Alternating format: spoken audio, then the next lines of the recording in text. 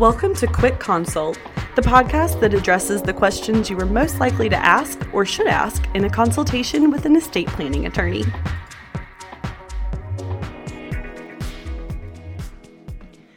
Hi, welcome to Quick Consult. I'm your host, Sara Josey, an estate planning attorney licensed to practice law in Virginia and North Carolina. So it is the season for charitable giving. You know, it's that time of year where you're maybe hearing the bells ringing when you go into the grocery store so that you can make a donation to the Salvation Army. People are pulling together to give food to the food pantries, and really the community as a whole comes together to help those less fortunate. So it really is a special time of year. And that got me thinking about, charitable giving, specifically when it comes to estate planning. And if you are interested in charitable giving, you can make it part of your estate plan, both during your lifetime and upon your death. So just a quick note here, charitable giving is something that is very complicated or can be very complicated with estate planning. So I'm just going to touch on some high-level points here. But it is important that, you speak to your estate planning attorney about what assets you have in your estate and how to best use them to achieve your charitable goals. So following that disclaimer, let's kind of jump into some points. So some clients come to me because they want to give to a charity simply because they are called to do so. It's just something that they want to do. They're not really interested in any of the tax advantages that may be associated with it. Others have a similar calling. They do want to donate to charities, but also want to benefit from the tax advantages that charitable giving offers. So if you fall into the latter camp, let's talk about some of the tax benefits that you can receive from doing charitable giving. So as I mentioned before, you can receive tax benefits during your lifetime or upon your death when you do charitable giving. A lot of charitable giving is centered around larger estates that are subject to the federal estate tax. As a reminder, the federal estate tax exemption is very high right now in 2022. It's over $12 million per person, even more than that. You can double that if you're married. It is going to come down to just over $6 million per person in 2026. Again, you can double that if you're married. And when I say double that, if you're married, you want to talk to an estate planning attorney about how to properly do that.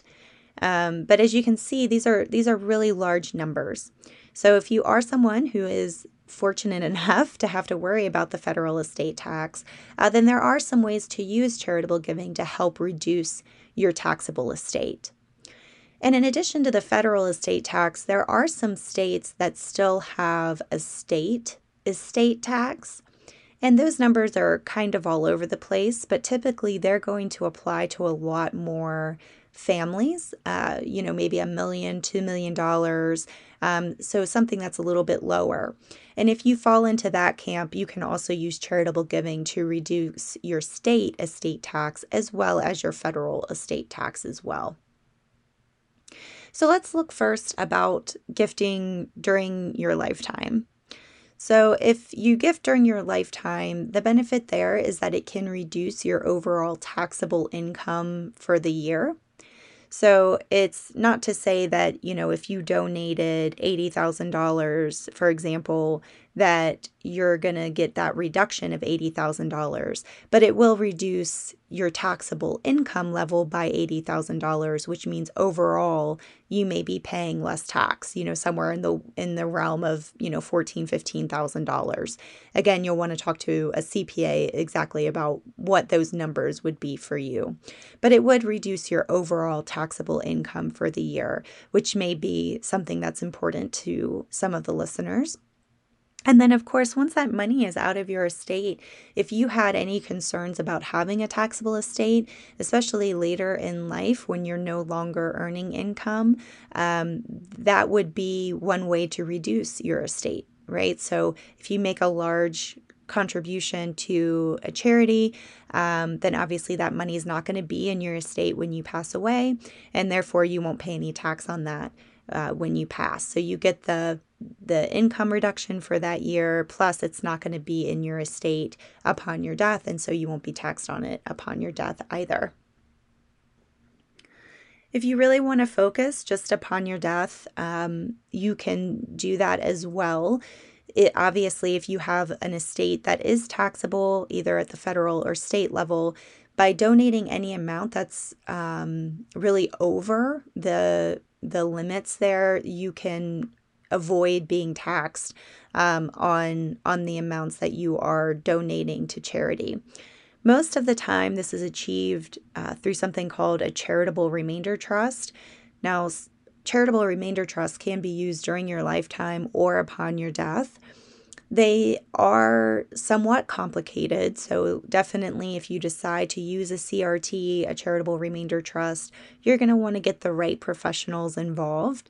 An estate planning attorney who has some experience with CRTs is a great start. You also want to talk to a CPA as well, just to ensure that you're including the right assets to receive the best tax benefits. So a couple of professionals should be involved when drafting a CRT, but these are the typical vehicle that is used in order to do charitable giving. And again, very common for upon death, but also can be used during your lifetime as well. I'll save the discussion of CRTs and do a deeper dive into them on a separate podcast. Aside from going the trust route, there are other ways that you can take advantage of gifting certain tax-heavy assets. So what I mean by that are, deferred retirement accounts such as IRAs, or a traditional 401k would work as well here. When you have these accounts, they are a lot different than other assets that you may be inheriting to your loved ones or your beneficiaries, because the beneficiary here is actually responsible for the tax of the asset that they inherit. So most assets are inherited tax-free, which is a lovely benefit. So the government, the IRS, allows us to take advantage of a step up in basis on on assets that are inherited. But the one exception here is going to be your tax deferred retirement accounts. They're not going to allow you to get away without paying tax on that tax-free money. So if you want to take advantage of some tax benefits during your lifetime when it comes to IRAs, you can do so. If you're over 70 and a half, you can contribute up to $100,000 from your IRA directly to a charity and avoid paying income taxes on the distribution. This is known as a qualified charitable distribution, and it also can reduce your taxable income for that year. So if you're someone who maybe, lives off of $80,000 a year, you're over 70 and a half, and you're required to take out, your required minimum distribution, you can instead donate that distribution and receive some significant tax benefits in doing so. Again, I would speak to a CPA about what tax benefits you would be receiving by doing a qualified charitable distribution. Upon your death, if you have an IRA that's higher, has a higher net worth, or if you are thinking about doing charitable giving, it's always a good idea to look at that account for gifting to a charity. And the reason for that is because charities don't pay tax on the RMDs. So if you have a beneficiary who is in a higher tax bracket, maybe, and what that means is that when they take out their RMD from the inherited IRA, they are going to have to pay tax based off of their tax level. That IRA is not going to be valued at what you think it's valued at, right? So for example, let's say you have $500,000 in your IRA. Well, if you leave it to your beneficiary who's in a higher tax bracket, it's not really worth $500,000, right? Because you're looking at, maybe a 37% tax hit on that IRA. But if you have a charitable intent and you want to gift $500,000, or even if it's $250,000 or whatever it is from that IRA, and you leave that directly to the charity, that value is actually that value. That $500,000 is actually $500,000 because the charities do not have to pay that tax. So if you are charitably inclined, and you do want to leave a large sum, it is always a good idea to look to your retirement accounts to fulfill that bequest, because it stretches out your estate, right? So that amount of money can actually mean that amount of money, and then you can leave your beneficiaries a different type of asset that is not burdened by these taxes. And you're stretching out your estate maybe by 37%, right, in doing so. So that's a really good way to take advantage of a tax-heavy asset like an IRA, is to take advantage of either those distributions during your lifetime, the qualified charitable distribution, or to gift it upon your death to the charity. So as I mentioned before, speaking to a financial planner, a CPA, and an estate planning attorney regarding your lifetime and death gifting strategies is always recommended.